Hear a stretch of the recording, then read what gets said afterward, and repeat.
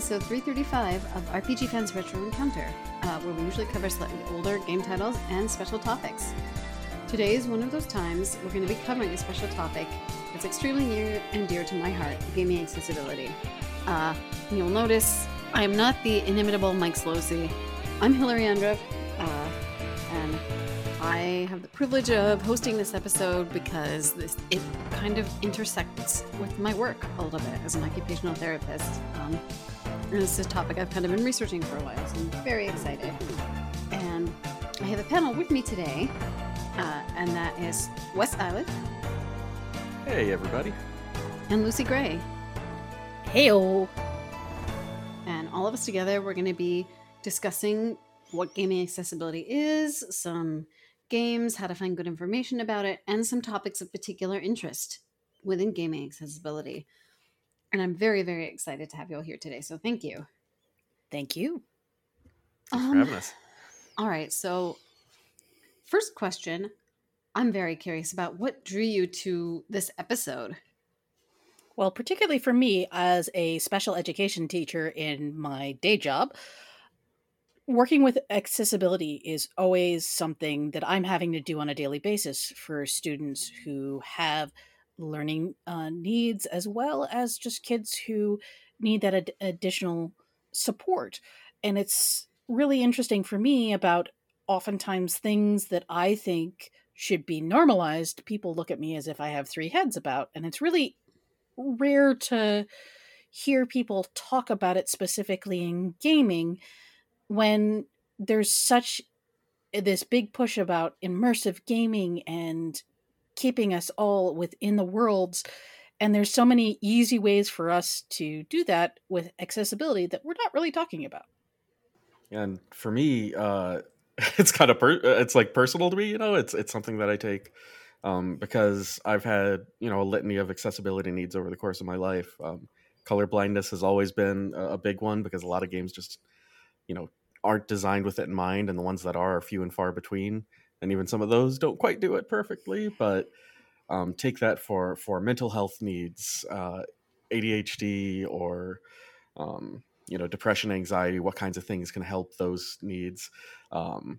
Different stages of life, how that affects your needs for a video game, as well as just poor vision.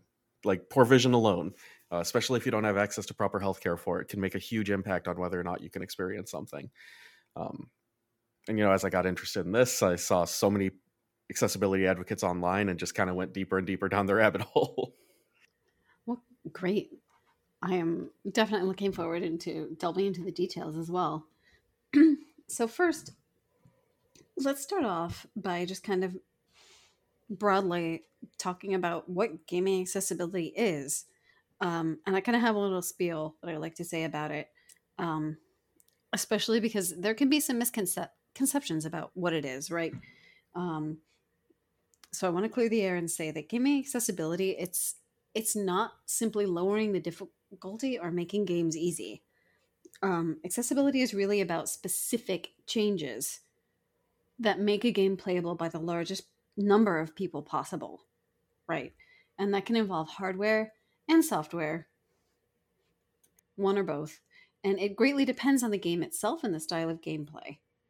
And as we'll kind of go into and talk about a little bit more later, like there are design choices that you can make too that impact the accessibility. And some recent examples of particularly accessible games that a lot of people enjoy are The Last of Us 2 and the new Ratchet and Clank games. They have a load of features and things that they've done. Publishers like Naughty Dog and Insomniac, they take this very seriously, and they built in a lot of extra time in their development cycles to, in the case of Last of Us 2, have a very specialized team of adaptive gamers test the entire game and give feedback. And in the case of Ratchet and Clank, they took the time and tested a wide variety of features that allow you to move and access all the different features of the game in a variety of different ways. So, yeah, it's a good thing to be talking about. And some exciting news. RPGs, especially if they're turn-based, are generally considered a more accessible genre of game. Generally speaking, depending on the type of accessibility that you are thinking about. They're typically a little easier, like for motor accessibility, for sure. But in terms of and we'll get into this as well, vision or cognitive accessibility, it might be a little bit different. So accessibility isn't one size fits all. There are different kind of lenses you can look at it through. So it's all about making the game comprehensible and playable for as many people as possible. And that's the end of my spiel. It's a good spiel. It's a very good spiel. But I'd love to hear more about if you'd have anything you'd add to the definition or, personal touches, please go ahead. Well, I mean, you really did do a really nice job of touching on the fact that accessible is not going to look the same for everyone. There are a myriad of different hurdles that people are trying to get over in order to be able to access games. And that can look like very simple things that we can do for a game. And then there's things that may not be something that immediately comes to your eye and you may not think is all that important because you don't deal with it, but is very important to somebody else. You might not even be aware of it. Yep. In fact, one of the big things that I have to deal with, which also happens a lot in gaming, is that there are up to 20% of the population worldwide who are dyslexic in some form or another. But on average, only 4.5% of those people are ever formally diagnosed. So there are a lot of people who don't even realize that they have these difficulties and don't realize how much these things can help until they're offered to them. It's amazing how sometimes just needing something helps you to almost, I don't want to say self-diagnose, but at least get the idea that, every time I load this up, I load up these accessibility options and I enjoy the game more. I wonder if that has any meaning to it. Right. That's why I think, as you said, everyone's needs are different. And much like when you're talking about inclusivity and trying to get a diverse group working on a game, it's kind of the exact same with accessibility. You want people with a range of different accessibility needs, either on the dev team or as people that you hire as consultants, and that's going to make sure that even if your heart is in the right place, it's very possible to make accessibility options that aren't doing what you intend them to. So having people who actually need those accessibility options review them is huge. Definitely. And one thing I'd like to add, I don't want to speak for anyone, but I was chatting with a colleague that I did a panel with recently about accessible gaming, and she has a bunch of accommodations that she uses and she streams, and the biggest thing for her, she told me, we were kind of chatting about what are some of the most important things to know about accessible gaming, and she said just the most important thing is the ability to actually play these games and be involved and be able to play them and chat with people, and the social aspect as well. Stream, that's a whole other layer of accessibility if you are playing and then streaming on top of that. But yeah, so just the fact that it can really make an impact when people have this access. And it's so interesting how media has portrayed accessibility. One thing that just comes to mind is it was made fun of and sort of made this how can they put this in a game? The game Grounded from a couple of years ago, where they put in a arachnophobia slider in their game, and it was only when this came out that people said, actually, that's a really big thing for me in games. I can't deal with this. And they're always spider enemies. Yes. And the fact that it had such a range that it affects so many people, and it didn't break the game at all. it Right. really It's a started. choice. It's a choice, but it also made people start feeling like, oh, if we can have this in a game, what else can we have?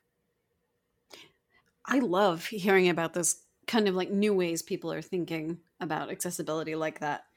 You know, again, like you said, Lucy, it kind of fits into that. Like, you might not be thinking about it actively, but suddenly there's a whole group of people that are like, wow, I can play this game now. I would have been terrified before, but now I can actually do it. And talking to recently, what was it, 3 years ago, we went to a panel where PBS Kids was talking about the games that they offered on their website. And they talked about all these different things that they did to try and make their games accessible. And the hardest thing for them was getting the word out about these accessibility options. Yeah, that's an important consideration too. Like, if you're offering them, how do you make sure that the people that need them know about it? Mm-hmm. 'Cause that's important too. Especially when these things are provided in updates after the fact, which is the case in a lot of these, where they just realize, oh, this isn't usable by a large portion of people. Let's fix that up after the fact.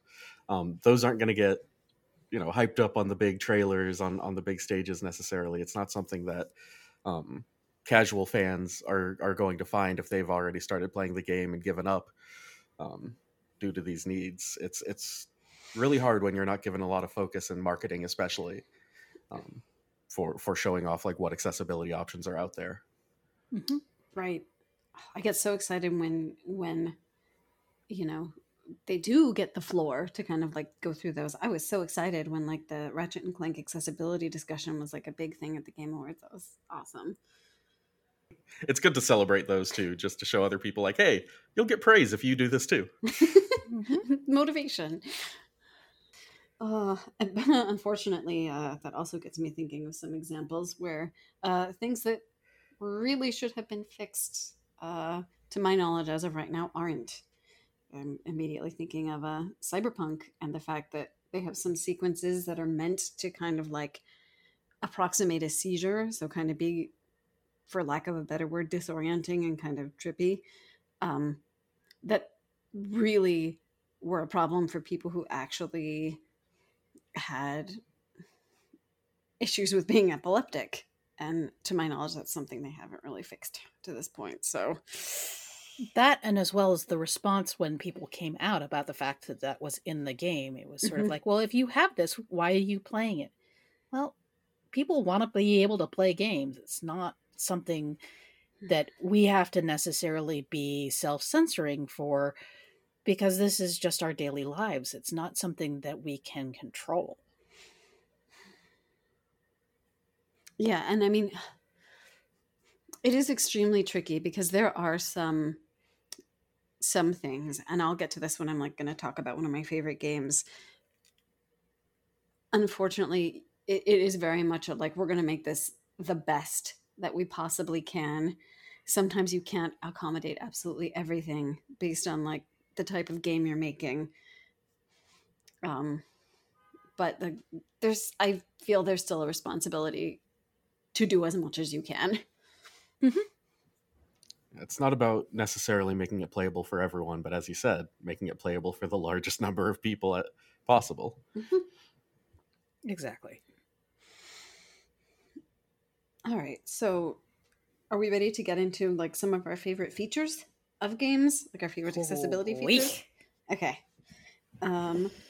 So here is my like basic list of like key points you want to address if you want to make your game basically accessible to a wide audience. And those things are readable text, subtitles, colorblind modes and accommodations, clear, customizable difficulty settings that are more descriptive than just easy, medium, or hard, menu narration and audio prompts, and skippable QuickTime events. And I know we'll kind of... Do we want to just kind of take those one by one quickly? Yeah, it sounds like a good plan. Yeah. Okay. So readable text, I mean, I'm someone who really likes their narration heavy games.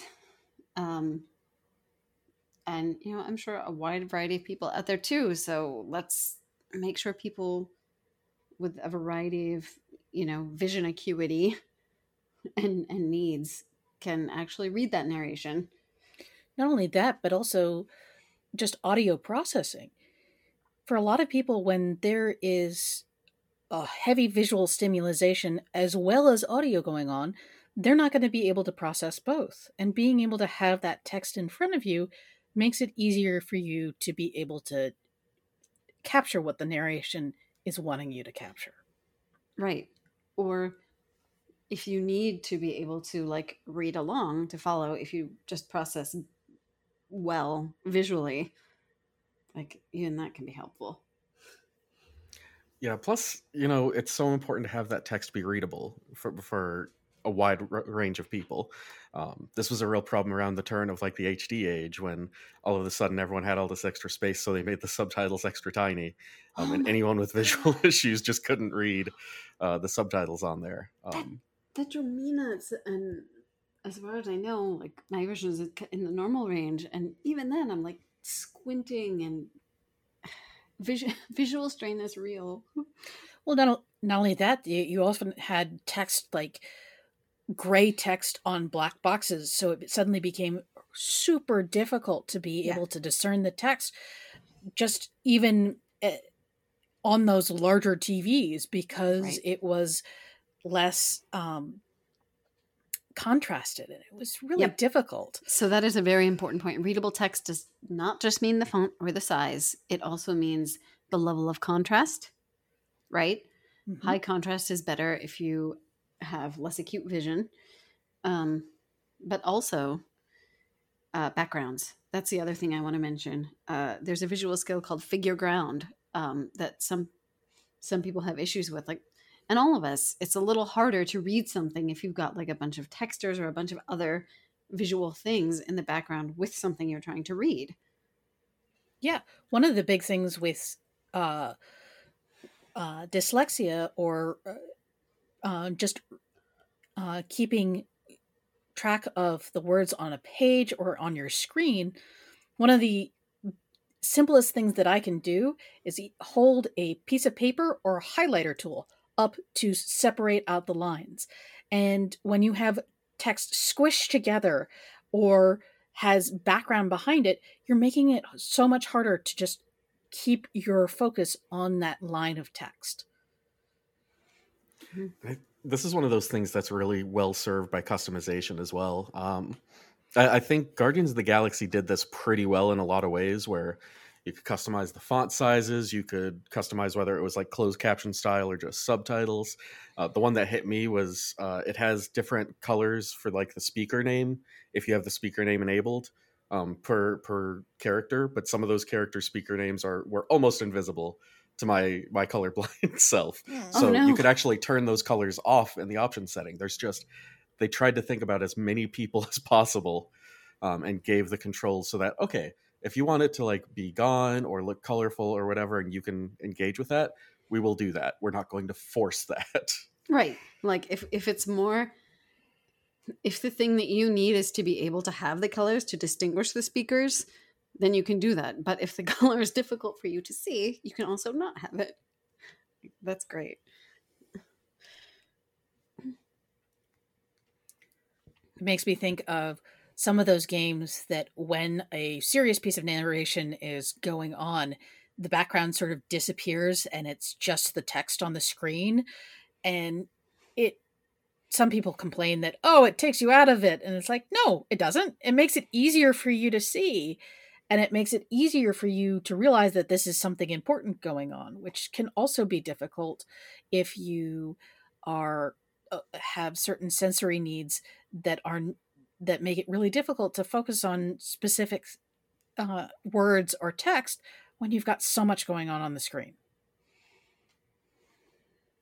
Yeah, I mean, it helps focus your attention no matter who you are.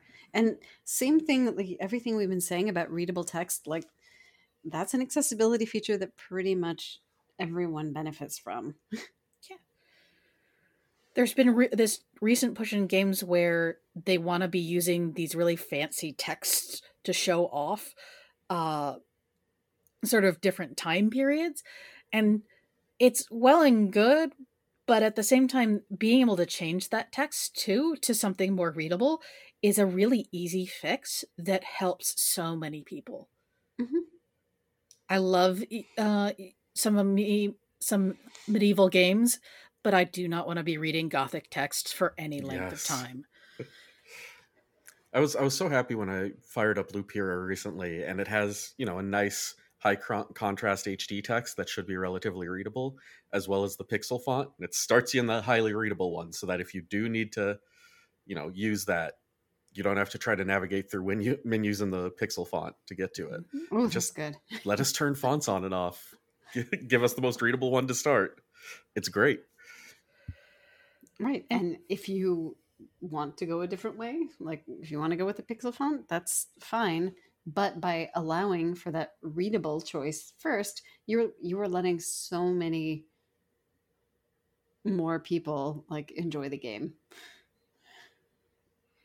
And another important thing about readability is the fact that some games now make it a point of highlighting important text, so that for those who get overwhelmed when they're given a block of text to read that doesn't necessarily have narration built in, you're still able to pick out those really important pieces of information and not get overwhelmed and go, I can't read all of this. Oh God, what am I missing? Yeah. I know we talked about a little bit about this like before recording, but I'm thinking all the way back to Ocarina of Time. I mean, yes, it was just a bunch of different colors, but that was an early example of highlighting important information to help your like memory and your recall and just cognitively help you along. Yep. And since then, a lot of games have kind of hopped on that train too. Mm-hmm. You started seeing it more and more in like the PS2 era, especially. Yeah. That's when everyone was starting to catch on, it seems like. Definitely. All right, so the next component is, and there are kind of a lot of different versions of this, and I think I'm going to let Wes take the lead on this, but colorblind modes and accommodations. Yeah, this is a surprisingly broad one because, again, there are, you kind of think of it a lot of times if you know much about color blindness as 3 different types of color blindness, but really there's variants and gradations of each one. No 2 colorblind eyes are going to be exactly the same, which means it's very easy to make a mistake in how you're offering these colorblind accessibility options. Because if all you have is a filter you throw over everything in the game, well, for one, we're already colorblind. We're used to seeing the world in a certain way. It's kind of uncanny to see that that shader over it when you know this isn't how it's supposed to look. And 2, it might not match you perfectly. Your type of color blindness might not be one that they thought to build in, or it might be more extreme or less extreme, which can make it really difficult to get invested in a game. And it's rough because this is one of the more common ways that we've seen it lately.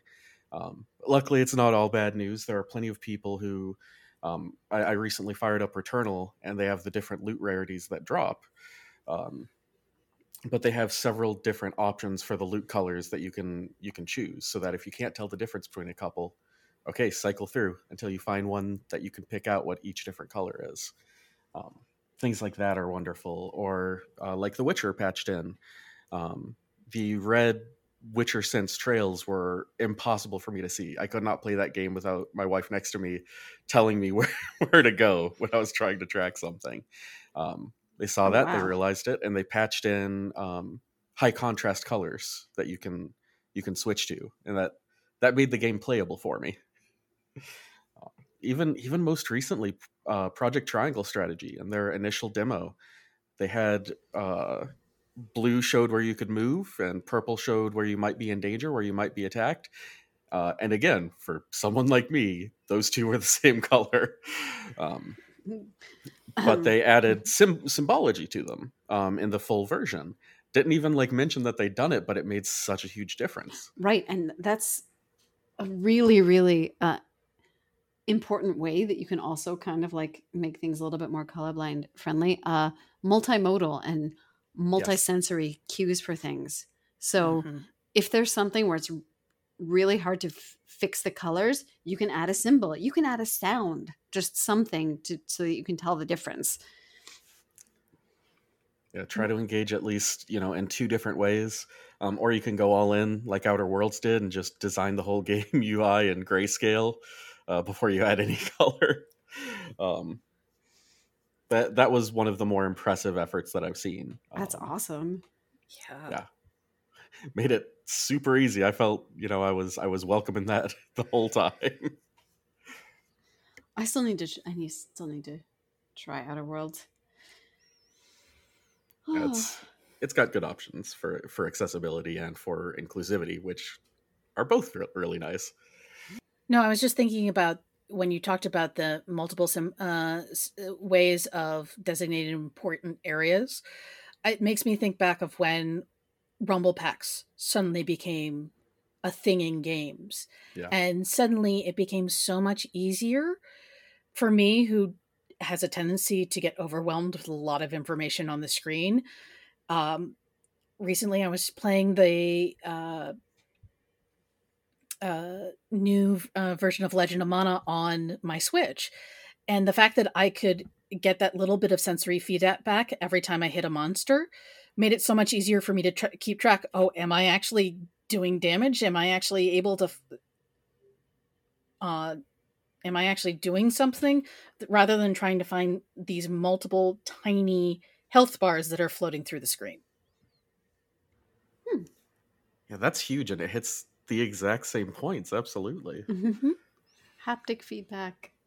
It's amazing how much these things that got like, oh yeah, it's a Rumble Pack, and they sort of got made fun of. And there's the 90s commercial with the kid with the windswept hair, like, ah. Yes. And yet they can be used to be the simplest way of bringing more people into your game. And it doesn't necessarily have to be a Rumble Pack. I mean, there are plenty of indie games that are on Steam that just have multiple different symbols of ways of saying, hey, this is something important. You probably want to take a look at it. I think of Persona, where for some of the really important things, if you walked up to it, your character would go, oh, this is this, and have that both an audio prompt as well as a little text prompt to tell you what this is and if it's something that you can interact with.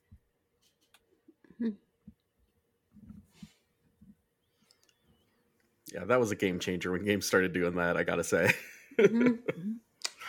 And again, that's another feature that probably helps a large number of people, like even more, and maybe many of us aren't even aware of how much it helps us. Mm-hmm. I'm going to actually tack on to this a little bit, but clear customizable difficulty settings, not just an easy to hard continuum that's explained in like a sentence. That's really important. Just kind of on a fundamental level, because we all enjoy the unique challenges that games offer us, right? Like, you like the sense of accomplishment when you do something that's difficult, but you just are able to do it, and then you get to tell everyone. And like, that's the kind of experience you want to have, whether you are using accessibility features or not, right? You want that in the occupational therapy world, like we call that grading or the just right challenge. You want to be engaged enough so that you are learning, you feel challenged, but you're not overwhelmed or frustrated. You're not throwing your controller around. Mm-hmm. Lord knows I've done that enough. I mean, one particularly great way that it's been done recently has, once again, Persona having that in the beginning of the game. It offers you a couple of different options on how to play the game, and it doesn't say necessarily easy, medium, or hard. It says this is the mode that if you are more interested in learning the story, to play. If you're more interested in having a game where you're primarily working on grinding to beat difficult monsters, you're probably going to want to choose this one. And it's not punishing somebody for wanting to be more vested in a story or doesn't have a need to be overly challenged. For me, particularly as somebody who has suffered lifelong from ADHD, I get frustrated easily when a game tries and throws you right into a battle and doesn't necessarily explain anything, and you're going, wait, what am I supposed to do? Oh god, no! I want to be focused on the story. I don't necessarily want to be dealing with a random encounter. Not the podcast. Yeah, the podcast is great. Yes. And that's absolutely true. And not only that, it opens it up to different types of players as well as, different capabilities of players. And it's even better when either those difficulty levels are doing exactly what you said and not aiming at, a specific difficulty or trying to shame you for doing the quote unquote easier one. It's here are specific situations that these difficulties are good for. That's an excellent point. The way you frame options is extremely important. It's very easy to essentially be gearing people to not take the easier option, even or just a different option than the default. Right. Yeah. I mean, even though it might give them a better experience. Yeah. I mean, how many times? I mean, I can speak for myself. How many times have I looked at that choice at the beginning of a game and gone like, well, I don't want to limit myself. Mm-hmm. The way it's easy to frame some of those options in a limiting way, but by saying something like this, by giving, it's almost framing it in a positive way. This is good for this. This is good for the story. This is good for, practicing those mechanics and doing those difficult fights. Yeah, it's really, really difficult for somebody to get vested in a game when the first option you're given mocks you for wanting to have something other than ultra hard mode. I mean, one of the biggest concerns that I have is that, particularly teaching students, there's occasional times that kids will mock each other for playing a game in baby mode.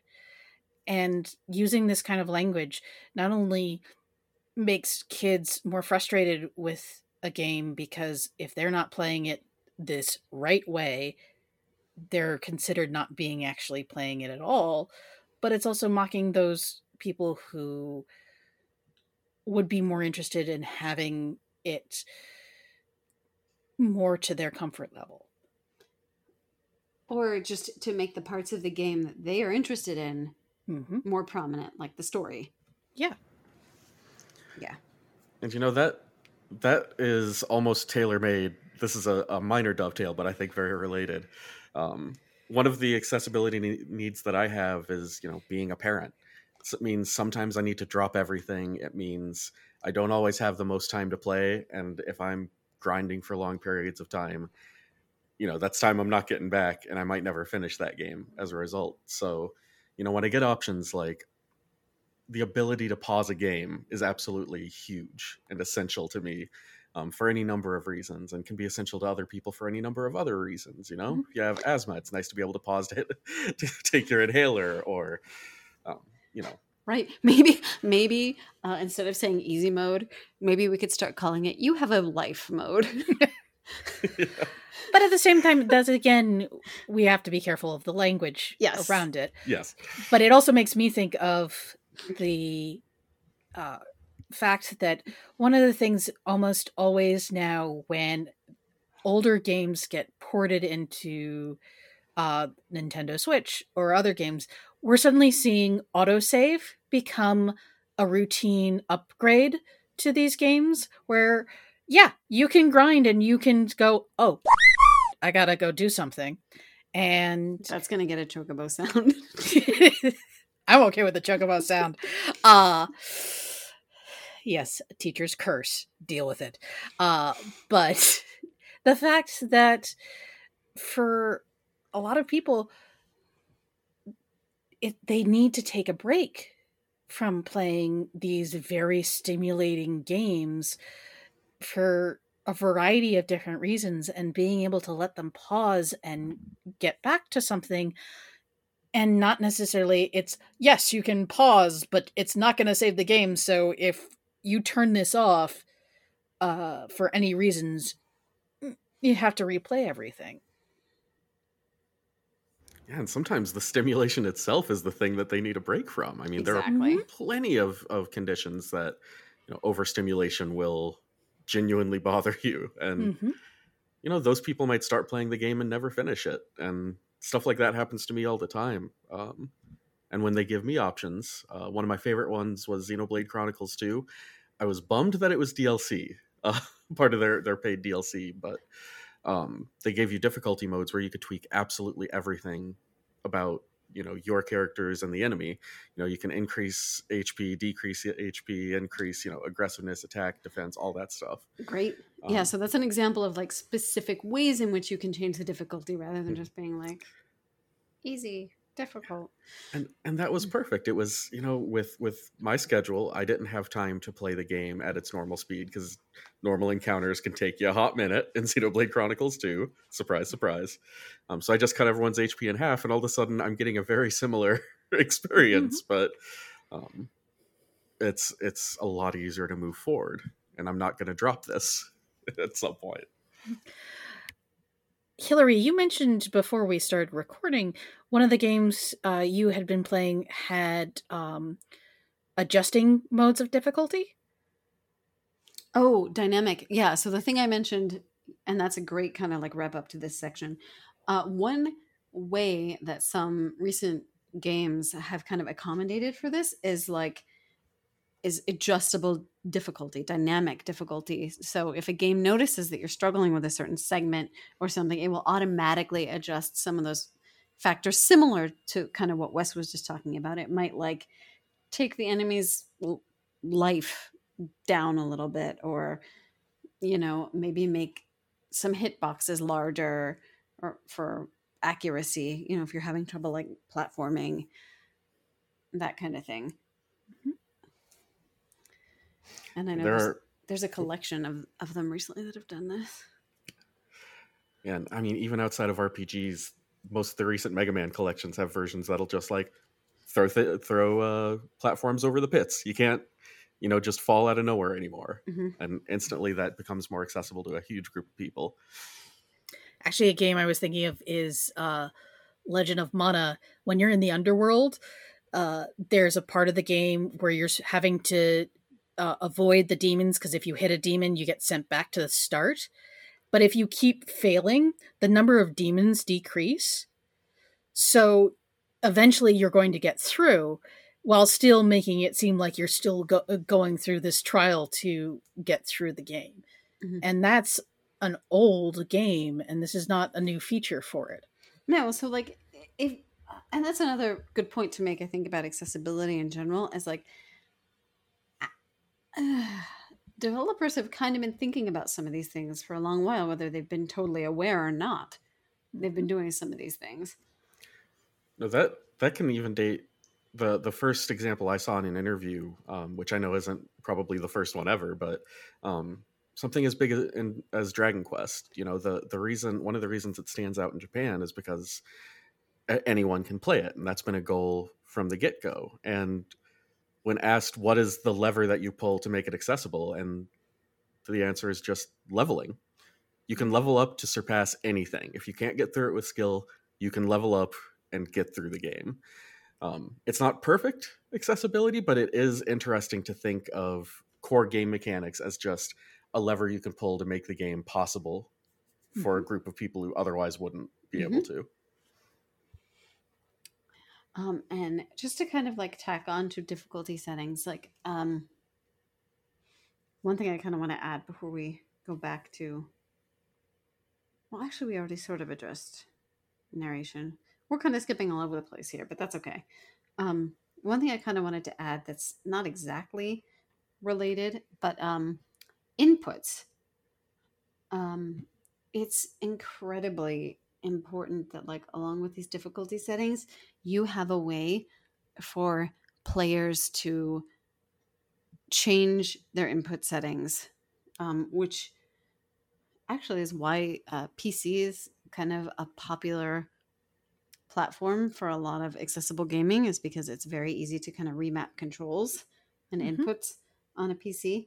But just in case some of these settings aren't working and you need further, usually kind of physical accommodations, you have to be able to remap the controls to use something like the Xbox Adaptive Controller, for example. So that's kind of like, that's a prerequisite for, in my opinion, like something that you should have for like a basic level of accessibility. It's just the potential to add those things as needed. I mean, I'm going to be perfectly honest. I have smaller than average hands. And when the original Xbox controller came out, I was so frustrated because I could not reach all the buttons on the controller. And it made me hate Xbox for a very long time. And they've really started to learn from that. And Microsoft as a corporation, no matter what you think of it, has been making some really big strides on doing remapping and offering these options of making games have different inputs that people can use in order to be able to play them. I feel like that's the one I see most common from a lot of the accessibility advocates I see as table stakes. You got to be able to remap the controller. Exactly. Yep. This next point kind of is in the same category, skippable QuickTime events. Oh boy, yes. I appreciate them. The idea behind it is that QuickTime events can be challenging for a variety of reasons, whether that's you do kind of struggle with motor planning and stuff like that, and that timing is just very difficult, or there's too much going on and you're overstimulated and it's hard to parse out the information, the sensory information, in time to do the button press, or maybe your processing speed just isn't quite up to it as those get more and more challenging. Well, and you also lose a lot of control when it becomes a QuickTime event. Right. And for somebody who, one of the games that frustrated me to no end as a young adult gaming, Final Fantasy VIII, with its myriad QuickTime events, and the fact that you had to be very careful on how to be able to skip them, because you might lose a whole bunch of really important information if you hit the wrong button. And it's like, what? Huh? What just happened? You know what I've really liked seeing lately is not just skippable QuickTime events, but configurable QuickTime events. Yes. Because, ever since the PS2 era, it became this big thing where you want to open a door, it's time to mash the R2 button for a while. And nowadays, though, I'm seeing more and more, you have the option not only to turn them off or to make them more lenient or to have like fewer of them. You also see some where it's like, okay, switch these to straight button presses instead of having to tap, because a lot of people just don't have the motor skills to mash a button. They change it to a hold. Yeah. You're still getting that experience. You don't have to opt out of the entire game to be able to match your accessibility needs, which is huge. Like, part of accessibility should absolutely be allowing them to experience as much of the game as possible. Yes. And just tailor things to what they need. Yeah. And I mean, if that, again, it should be, that should definitely be a choice. Like, some people might decide, I don't care if it's a press or a hold. Like, this is not the part of the game that interests me.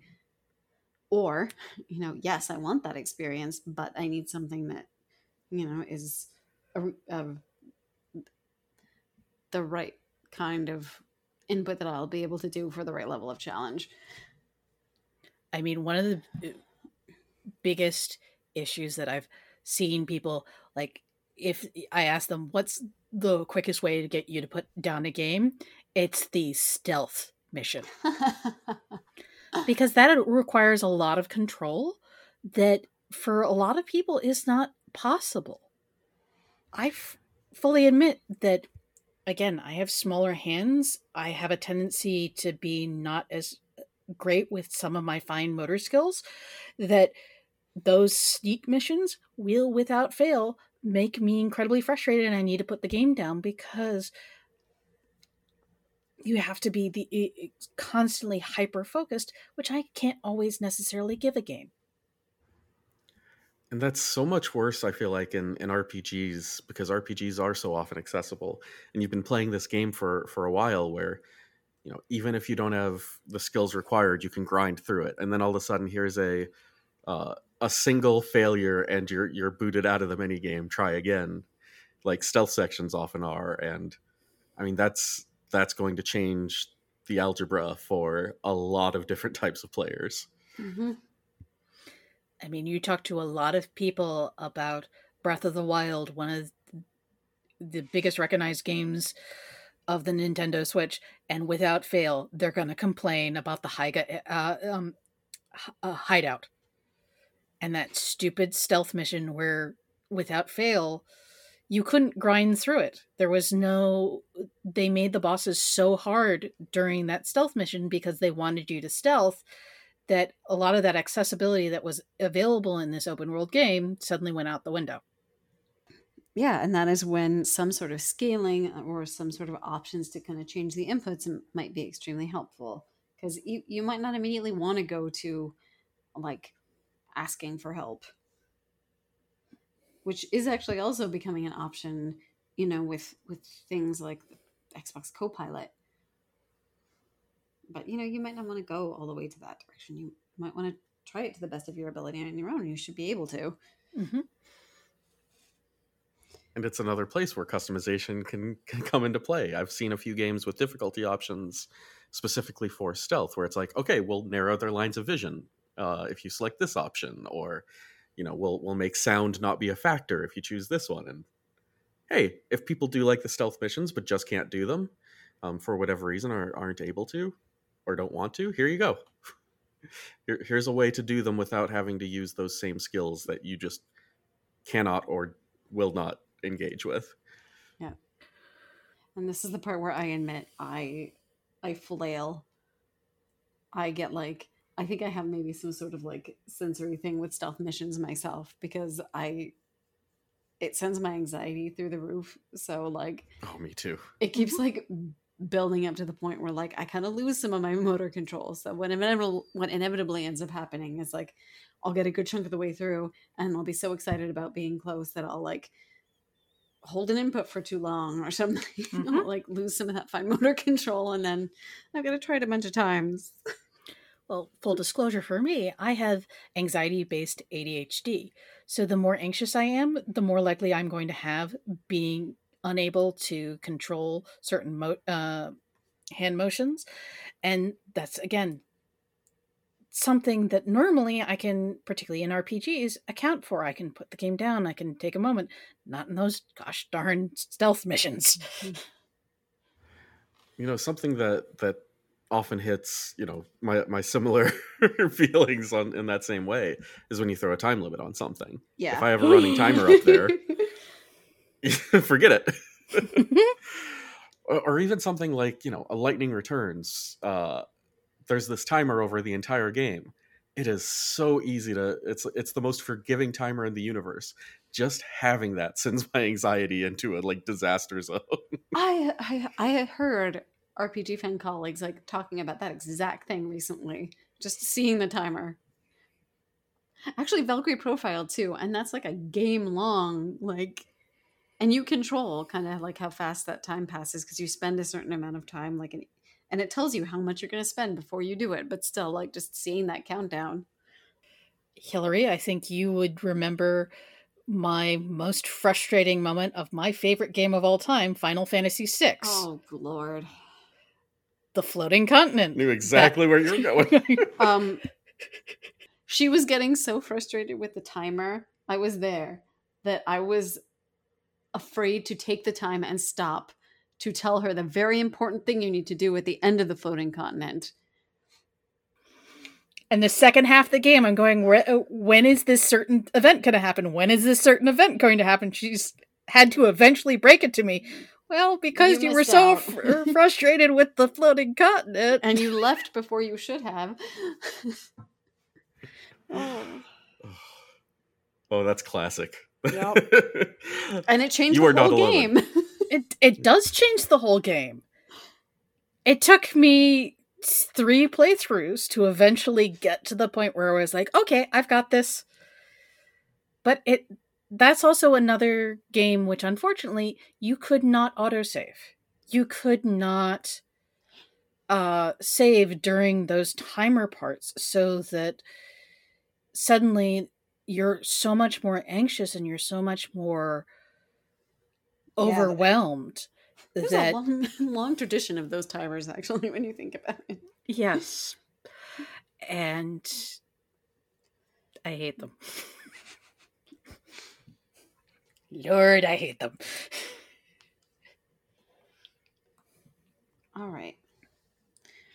Well, I think we've had like a great discussion so far and touched on a bunch of things. So I'd like to go into some resources near the end. But before I do that, I want to make sure, have we covered pretty much everything that you all would like to discuss? I want to open the floor. Like if anyone has any topics that they want to discuss more in depth, we can just kind of take turns and go ahead and do that. Well, one thing that I would love to mention that I see rare, on occasion, not as much as I would like to. One of the games that I know does this really well is Etrian Odyssey, but that's a dialogue history. I, particularly with my ADHD and my dyslexia, occasionally can't remember certain details. And being able to go back and being able to have those dialogue prompts, some of them in the later Etrian Odysseys are fully voiced, so I don't have to necessarily be trying to read all of them. To be able to have it go back and go, oh, hey, this is the information that I was looking for, and being able to have that information accessible is something really important for me, and I know it's for a lot of people who don't feel comfortable trying to write down all the different pieces of dialogue, because one of the common symptoms that I have with my ADHD is that I go, oh, I'm going to remember that, and I do not remember it. Well, not to mention, like, if you the expectation of being able to like continuously write while you're playing, like that, again, that's adding another task to an already very like complicated task that you're doing just by playing a game. Mm-hmm. And talking about that, audio is something that has recently become more and more common with games as we're getting more and more space available for games. But for so many of the students I work with, when I ask them what's their favorite game, they'll often name a game that has full audio for all of the characters. And that's because their reading levels aren't necessarily going to allow them to access giant walls of text, but they can hear it perfectly fine. And that's one of those simple accessibility options that they can have that really is useful for such a large part of the population, and makes the game so more accessible for a lot of people. Right. And again, like, even if it's not something that you absolutely need, it's still being able to listen rather than read, like, can still decrease the cognitive load for someone and maybe keep them going with a game that they might otherwise drop. I fully admit one of the biggest disappointments for this was Persona 5, when they said, yes, we have full dialogue in the game. And I was like, yes. Well, what they didn't mention was the full dialogue meant that they read the first line of a character's dialogue. They didn't read the whole dialogue. And that made me a little bit frustrated, because with some Persona games, I get a little overwhelmed and I will close my eyes during the game if I can, to better audio process. And for me, sometimes that's easier than reading the text on the screen. And touting this full dialogue when it isn't actually made me a little more frustrated with the game going in than I wanted to be. Mm-hmm. And, sometimes you don't want to take the time to read everything out loud yourself and give everyone silly voices. I mean, sometimes you just don't have time for that. And sometimes you do. Face the rest away. Oh, gosh. Oof. That was Lucy giving a character in Shadow Hearts a really silly voice. Fantastic. I read huge blocks of text because at the time I was not the one playing the game, so I could actually. She was helping me actually get through and process by reading lines. And there's a part where the villain is disguised as a Shiba Inu. Shiba Inu puppy. Yes. I know this part. Yeah, and that was the voice she chose for that character at that time. It's beautiful. Well, and then it was when I started reading it out loud, and then I had to stick to the bit for the entire game. It hurt my voice. You've committed. But right, I committed. So when this villain was his normal self, it was still that voice. But anyway, that is fun. Probably not practical or useful. So that's a reason why full audio, or at least the option for full audio, is good. And then it's not always possible, but when it can be, it's really useful. And, the other thing that I found that I'm really impressed with that goes right hand in hand with it is, when you have menu narration, the most recent time that I've seen this implemented in a really thoughtful way is, and to go parent mode for a second here, I've got 2 pretty young kids, which means I see a lot of Among Us and Minecraft. Those are the games of kids their age. But whenever they fire up a Minecraft game, including when we've played Minecraft Dungeons before, the first thing that pops up is a small accessibility options menu. The very first accessibility option is screen narration, and it's turned on by default, which is so friendly to people that need that screen narration, that menu narration, that, hey, we're going to give you this from the get-go. The other people don't need it. They can see to turn it off. What a friendly introduction that is to an accessibility option. That and the sliders for being how loud the music is while characters are talking.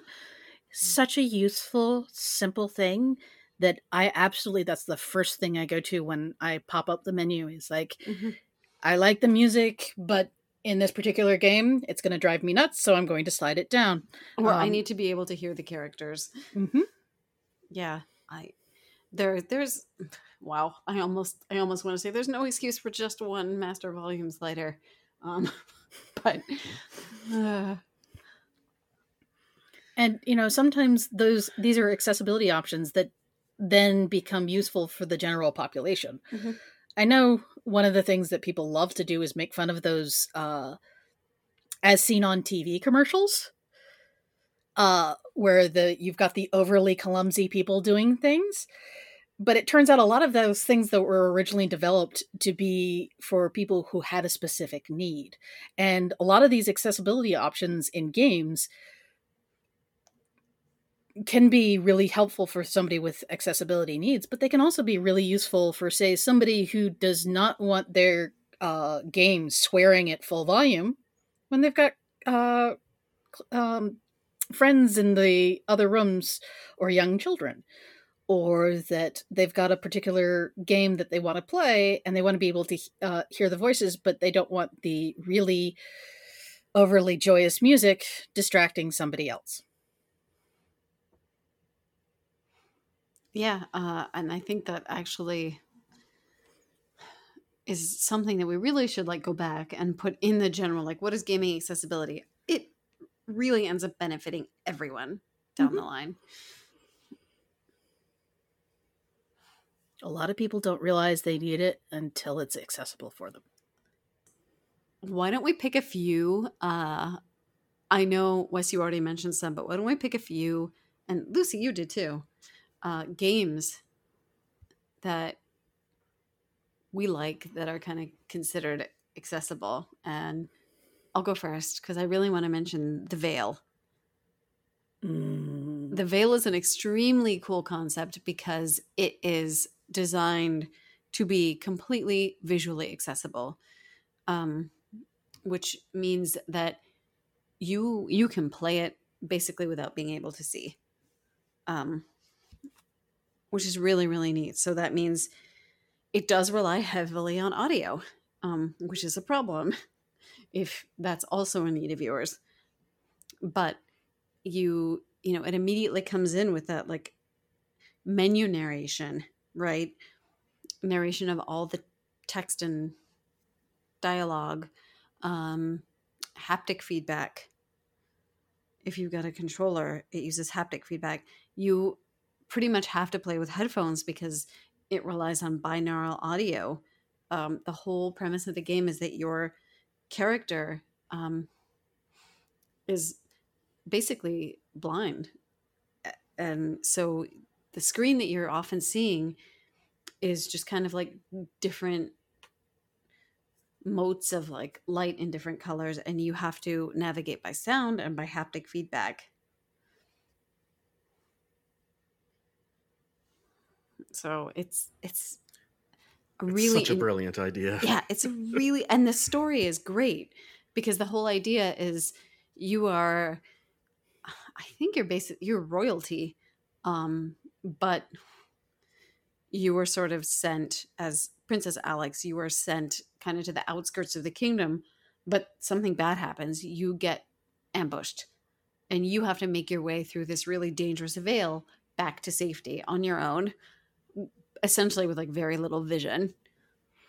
And that's kind of what the story centers around. And it's a really like suspenseful story, and the way they kind of build everything, and like they include the way they've incorporated in kind of tutorials is really fascinating too, because you'll be playing a little bit and then you'll have a flashback of your uncle who kind of like wanted you to be able to defend yourself, so taught you basically how to use a sword and shield by sound. And so that's kind of how you learn the controls. So they give you time to practice, and I'm going on about it, but like it's just a very unique experience, and that's why I want to bring it up, because that's another way in which accessibility benefits everyone is you get games that probably otherwise wouldn't have been thought of, an experience that is truly unique to probably a lot of us. Mm-hmm. I've got one that, even though I called it out earlier, I feel like I need to go a little deeper on just exactly how amazing the accessibility options are. Great. Because Guardians of the Galaxy did a lot of accessibility options, right? 2021 was a good year for accessibility. Same year the Veil came out. Yay! It really was. It's but you know, we talked a little bit about all the text customization, but that doesn't even necessarily say like, you know, the full gamut of it, because there's everything from being able to turn on subtitles for overheard conversations as well, to add that immersion to players. That's nice. You can tweak how long objectives stay on the screen. So if people need that constant reminder of the objective, you can just say, leave it on there. I'm never going to not need it. I won't remember that. Oh, heck. You can switch between closed captions and subtitles without the actual closed caption stage direction. You can have activate a mode that lessens all unimportant sounds. It softens all of those and keeps only the mission critical ones at full volume for people who get overwhelmed by environmental sound. Were there any other features you were thinking of besides like sound? It's also one of those games that has the QTE customization, like I spoke about before. Mm-hmm. It's got things baked in to the game itself, like how your visor is this. It outlines everything important for you in very distinct, high contrast colors. Can I interact with this outline? Yes, always incredibly useful. Mm-hmm. You know.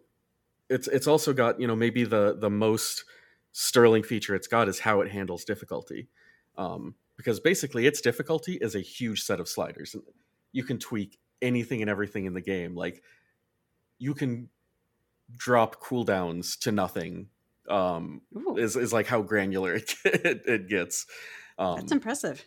But since that can be overwhelming in and of itself, it's still got predefined difficulty settings. And when you cycle through them, it shows you what those bars do. And difficulty that tells you exactly what this difficulty does, that's rare. And it's got all these things together. Yes, it's amazing, amazing complete package for accessibility. And I've heard it's just like overall a fun game too, which it genuinely is. Which proves the point of like accessibility is not here to make games less hard to play. Or I mean less fun to play. Wow. Yeah, it was one of the, the most popular games to come out, like one of the most popular superhero games in the last however many years, and it still managed to be one of the most accessible games of the year while it's at it.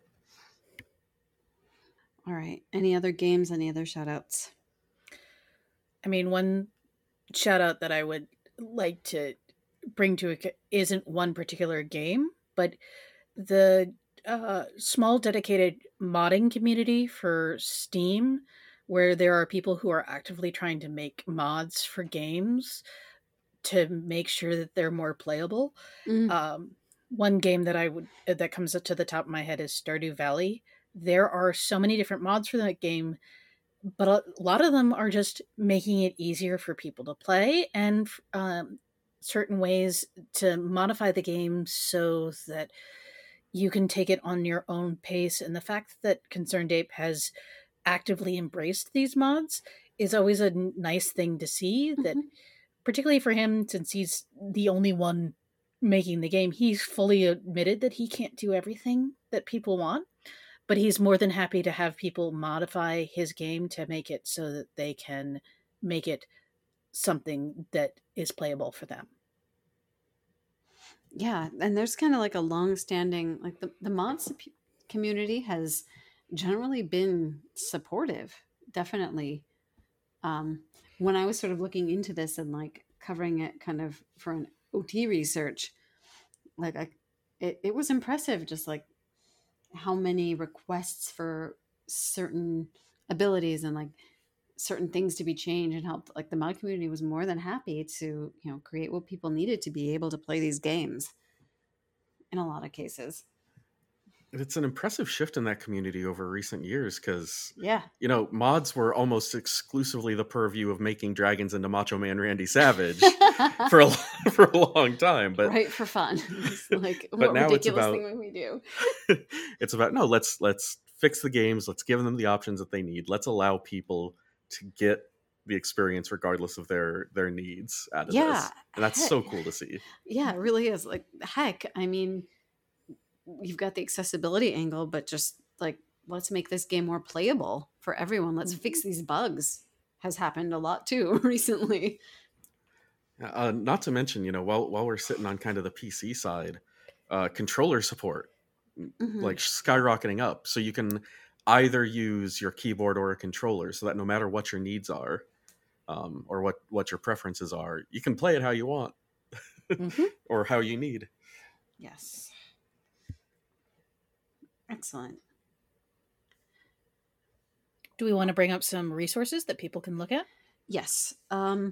So when talking about accessibility, I think the number one most important takeaway that I would like people to have is to follow the community, listen to the community, see what people who use these features are saying. And so in that spirit, I've got a list of resources, and these are going to go in the show notes,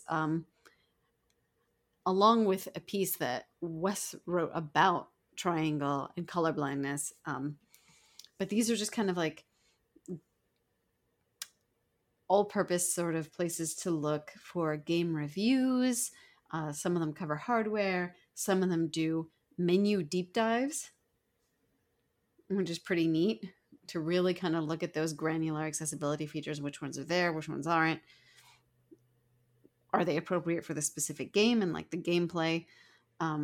So I'm going to read them off, but they'll also be in the show notes. There's caniplaythat.com and gameaccessibility.com. daggersystem.com, which has merged with Can I Play That? But you can find resources on both. And then Ability Powered.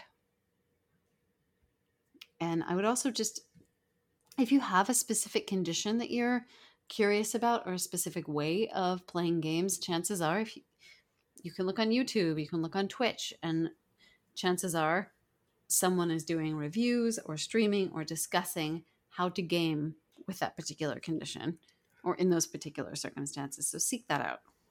On that note, do you mind if I go wildcard a little here and add one more Oh yeah, of course. resource to the list here? So something that I've found incredibly helpful in recent years is the family gaming database at taminggaming.com. You look at the name and you think this is just, okay, is it checking if this game is okay for my kids? Which it does that, but it handles basically any needs. There are curated lists on that page, and they're everything from branching stories with multiple endings, just basic gameplay things, but there's also designed for gamers with autism, games without violence, games designed for players without sight or easier navigation. Like every accessibility need you can think of, they're constantly making and updating these lists. And in fact, all of those are kind of categorized in the database so that you can add in your own needs and get tailor-made suggestions served up to you. That's great. Highly, highly recommended. Yeah, get me the link and I'll make sure that is on the list. Will do. Bringing us back in. So thank you so much for joining me today. I really appreciate the conversation, and hopefully this has given our listeners a lot to think about as well. So for some housekeeping, as far as upcoming episodes, we've got Tales of Xillia coming up next week, basically. And in August, Retro is going to be playing Final Fantasy 13. Woohoo! Yeah. And be sure to listen to our other podcasts as well. Random Encounter, which is about news and kind of currently playing games. And Rhythm Encounter, which is our music podcast, which is an interesting mix of kind of composer-focused episodes, theme-focused episodes, and sometimes we do different gaming systems as well. Now let's talk about getting in touch with us. So I'll go to the panel first. What's the best way to reach you, Wes? Best way is to find me on Twitter at Wes Iliff. It might be a mistake to follow me, but you can do so anyways. Never. Yeah. I would follow you. All right. How about you, Lucy? Easiest places to find me are Twitter at Jess Idris, and Tumblr as well. Same handle, JESIDRES. And I mean, I'm the demon of the social media team. If you need me, I come calling. Right. And as for me, I'm Hillary. The best way to reach me is Discord. I am EP Fire there. Love to talk about accessibility. Also, if you happen to want to discuss Shadow Hearts, I know we mentioned it. I think that's either Wes or I, to be fair. Or me. Or and both. Lucy. Like everyone involved. Everyone on this panel. Okay, yes. I mean, most of our PG fan as well. Except for those of us who haven't played them. How dare And they? well, that's only because they haven't played them. Poor souls. Yes. Sadly, that's a game that is not particularly accessible. Yeah, I could have a few words on that one, but I'd rather not because I Yeah. love the games. Yes. That's true. That's something we probably should mention, is that no matter how much we talk about accessibility, we fully admit that there are games that we absolutely adore that aren't always going to be the most accessible for everybody. And that's okay. Right. It's just doing the best with what you have. Exactly. Okay. So to also feel free to email to retro@rpgfan.com. You can also reach RPGFan on Twitter, RPGFancom, Instagram, same thing. And please don't forget to, rate us, leave feedback on your podcast listening method of choice. That really helps us. So we deeply appreciate it. And be sure to visit the site, rpgfan.com, as well. We've got lots of reviews, lots of really wonderful things going on there too. Episode 335. That's a lot of episodes of Retro. Congrats, Solosi. Solosi! Thank you all so much for listening and joining us today. And I think I will steal some words from him and say good night and good luck. He stole it first.